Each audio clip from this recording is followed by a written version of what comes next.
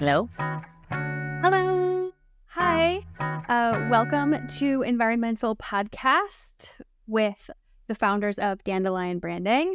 I am Ob, and my co-host is Courtney.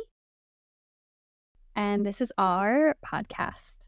On this podcast, we interview different entrepreneurs who are focused on creating sustainable businesses in some way.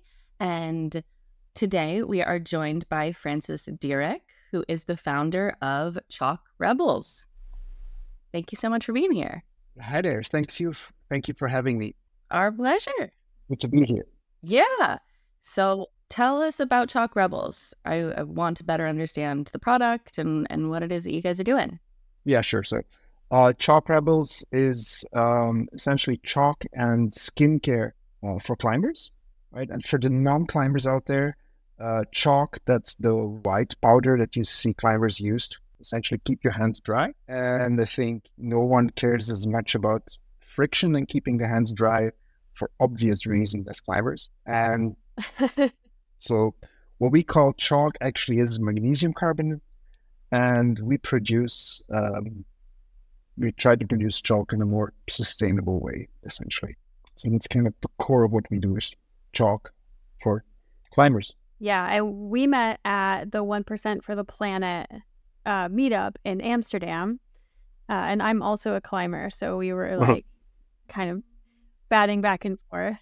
There are a lot of questions for you, and then I said, I'll just have you on environmental because I didn't even know. So like my whole world is around sustainability, right? And you think when you live in the sustainability world that you have every part of your life in a sustainable way. And then you were like, yeah, your chalk is mined, and that's kind of shit. It blew my mind. So tell us a little bit about how you learned that, how you got into it. Yeah, so I've been climbing for a long time, and we actually started Chalk Rebels during COVID, more or less, and it grew out of really frustration for me because I couldn't find like a good alternative to chalk. I knew it was not the best for the rocks, and there's actually an alternative, which is liquid chalk. Yeah, which is essentially like a paste that you put on your fingers, and it is still magnesium carbonate in there, and that's actually a lot better for the rocks. It causes less dust, causes less traces, and so forth. But at the time, there was just no good liquid chalk on the market. It was just all this kind of garbage, imported garbage. And so we decided to create our own formula, and that was actually our first product. We learned about how chalk is produced. So most of it is mined. Most of it actually comes from China. About 80% of chalk comes from China. But there are two ways to make chalk. You can either mine it, or you can synthesize it out of seawater. That's what we do. It's called seawater-based chalk. And then you sidestep the whole mining process. And essentially what we do is we take the waste product of desalination plants and extract the minerals out of that. And that is the basis for all of our chalk. That's how we get started, and now we do that in both liquid form. Yeah, it's really cool. How was that discovered that the waste product of desalination could be used in this way? Oh, that's actually a pretty old invention. It's nothing really exceptional. I think it's from the 70s, and it's essentially if you source magnesium carbonate, there's essentially two sources, industrial sources, and there are what we call pharma quality or food grade magnesium carbonate, because magnesium carbonate is also a very common food additive. So when your source needs to be extra clean, then essentially it is this type of synthesized chalk, and that's what we use as the basis for our product. So instead of going for the cheaper version, we choose to use the synthesized version essentially.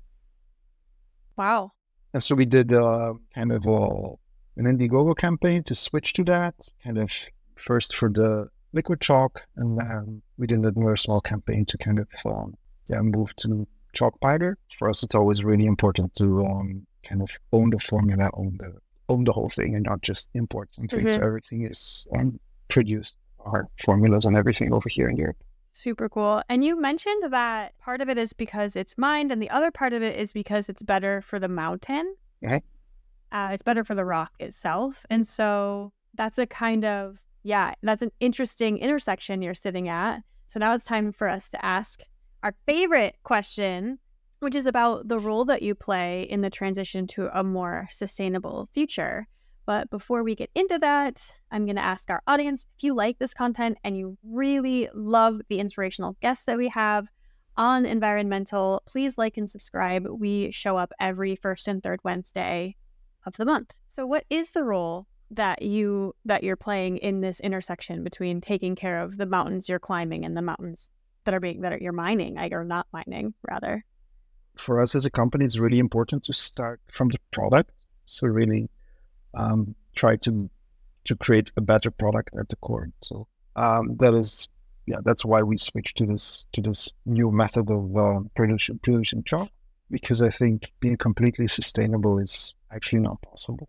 No matter what you do, you're always going to damage. And to offset that, we're number 1% for the planet. That's how we met, right? I actually think we probably should do a lot more than that. And in a way, also, we're trying to inspire the industry to essentially switch to this process. Besides being a little bit more expensive, actually the product is better. My hope is everybody switches to this, essentially. Magnesium carbonate from the mine sources, that be used by the steel industry or whatever, but not by climbers. So that's and we're working with brands to make this happen. We switch to this way of producing chalk, and we kind of rent out our expertise in producing and blending and, purifying and everything in the production. So that's Wow, that's a big job. There's a lot of chalk brands out there. It's crazy how much chalk climbers use, actually. It's also crazy how the difference in the amount of magnesium carbonate used in liquid chalk versus chalk powder, getting really technical here for the really climbers out there. It's at least an order of magnitude more. For the powder? Yeah, definitely. It's we actually would like climbers to use less chalk. Like on our packaging, we say less chalk, more grip, because we really think, on the one hand, climbers are not going to stop using chalk. It's part of our culture, and if you do, then I would rather you buy from a good source. And maybe we can do something back. Remember 1% for the planet. We try to give back to the climbing community, essentially. So that's help. We have some more things planned. I didn't know that powder versus is a lot. Well, it makes sense because if you're using powder, you're always reaching back into your bag. So I guess the paste. But there's a lot more waste. So essentially, in a tube of chalk, there's about 30 grams of chalk in there. Okay. And I think a tube of liquid chalk will last you a lot longer than the 30 grams you would put in your chalk bag. That's gone in like no time, but with liquid chalk, it would last a lot longer. Of course, it's not a perfect product, so...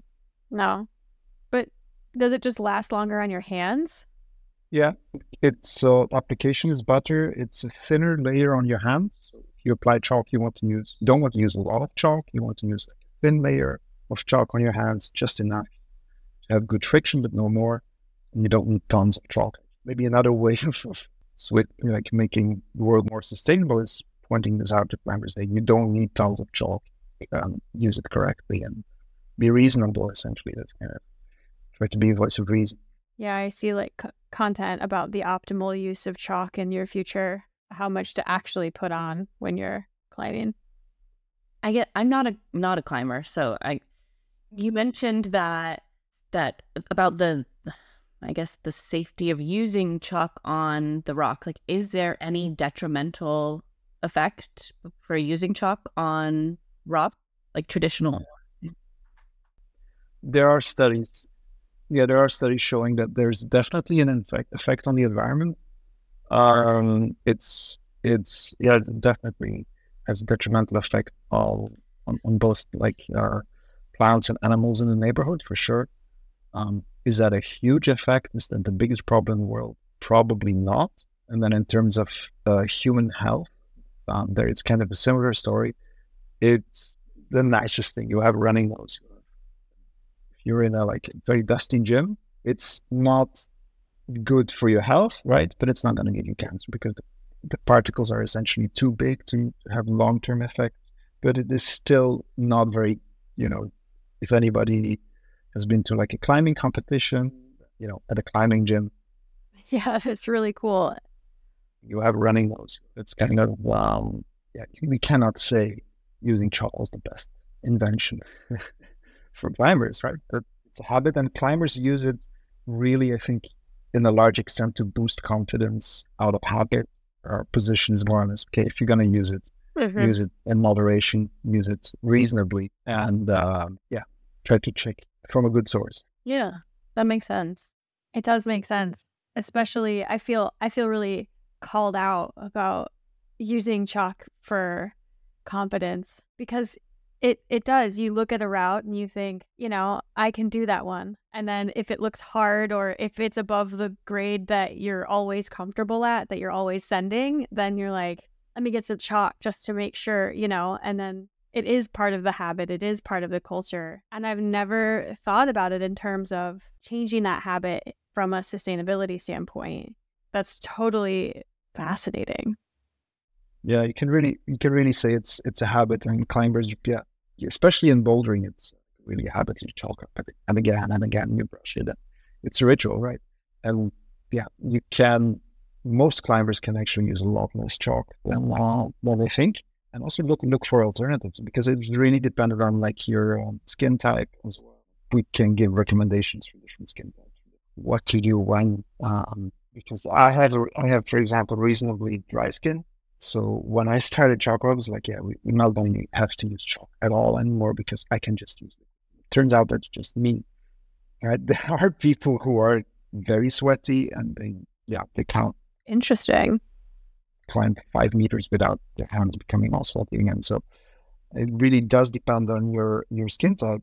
But of course, if you see everyone climbing with lots and lots of chalk, all the professional climbers, even though you have a dry skin type, maybe you will chalk up a little more just to have the confidence because you copy behavior. Whereas maybe, you can just use a little bit and be reasonable about it, trying to spread.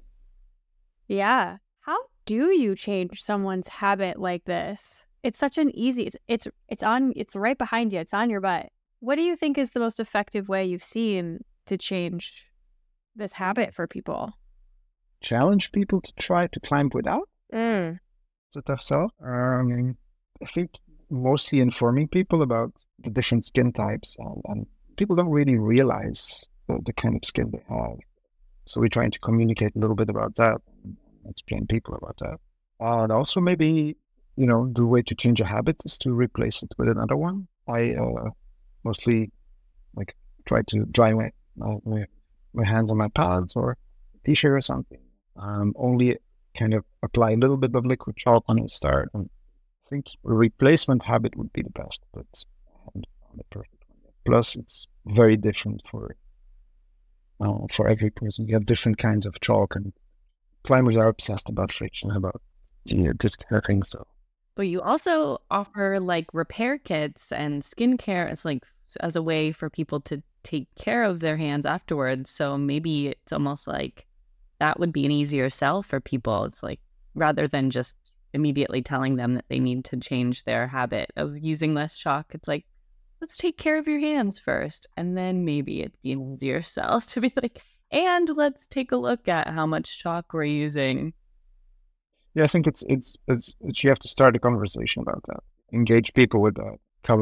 We have a full product lineup. And it's true that, for example, in the skincare part, I think the two biggest misconceptions for most climbers are, one, I need more chalk. Definitely don't want to do the dishes because that's going to make my hands weak. My hands need to be dry and tough and hard. I need to be a strong climber, whereas that's totally not true. You need to have skin that is well hydrated, that is flexible, because if it's not, you're just going to damage it. You're going to have flappers. And so I think that's another, in the skincare part, climbers underhydrate their skin and overchalk.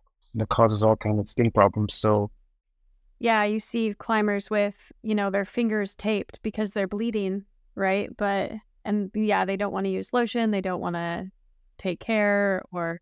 Everybody knows you need to just super glue the shut, right? That's what the pros do, right? That's exactly. That's yeah. I mean, that's super glue it. Let's go. Yeah, that's it. Of course, but maybe we should stop before that. Actually, hydrate your skin. Like. Yeah. And then maybe the pros should come out and say, actually, we take really good care of our hands. They do. They take really good care of their hands, but they're professionals. They do this, 5-6 hours a day. If you're not a professional climber, you don't need to have the tape and the super glue, right? Maybe if you're bleeding, it's time to stop. That's a good point. I know a few people that would be difficult to convince of that one, though. That's like a badge of honor, right? Yeah, and plus, they've been guilty of that as well. You're on a climbing trip, your skin is all, all messed up, and you're on the project, and of course you want to continue. And like around your nails, and I think like that's part I think that needs the most repair is around the fingernails, and I think you guys offer a lot of products for that as well. Yeah. So we have like a repair balm, beeswax based repair balm. We also have a vegan version. Essentially, the message is really hydrate your skin afterwards. Have it something that's really nice and occlusive, and put it on at night, and your skin will recover a lot faster. Essentially, that's great. It's about time for me to get new chalk. So definitely, it really is, and so I'm definitely switching to Chalk Rebel. I heard about this one, Chalk Rebels, I think it was called. I know a good brand, Yeah, so tell us how people can find you and how they can connect with you and how they can get your product. So Chalk Rebels is just chalkrebels.com, right? You can find out all the products there. You can also find it in some gyms over here in Europe. And follow us on Instagram. Mostly that's our main and honestly only social media channel. We're a tiny little company. So that's all we have bandwidth for, Instagram. Anyway, climbers are just on Instagram only. Instagram and TikTok. That's it. Visit the website and follow us on Instagram, essentially. Chalk_rebels on Instagram and chalkrebels.com.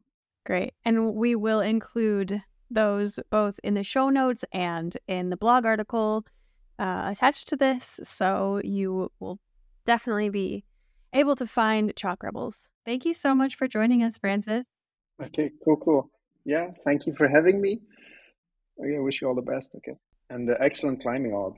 Thank you. Bye-bye. See everybody next time. Thank you. And thank you, everyone, for watching. Yeah, I really appreciate it.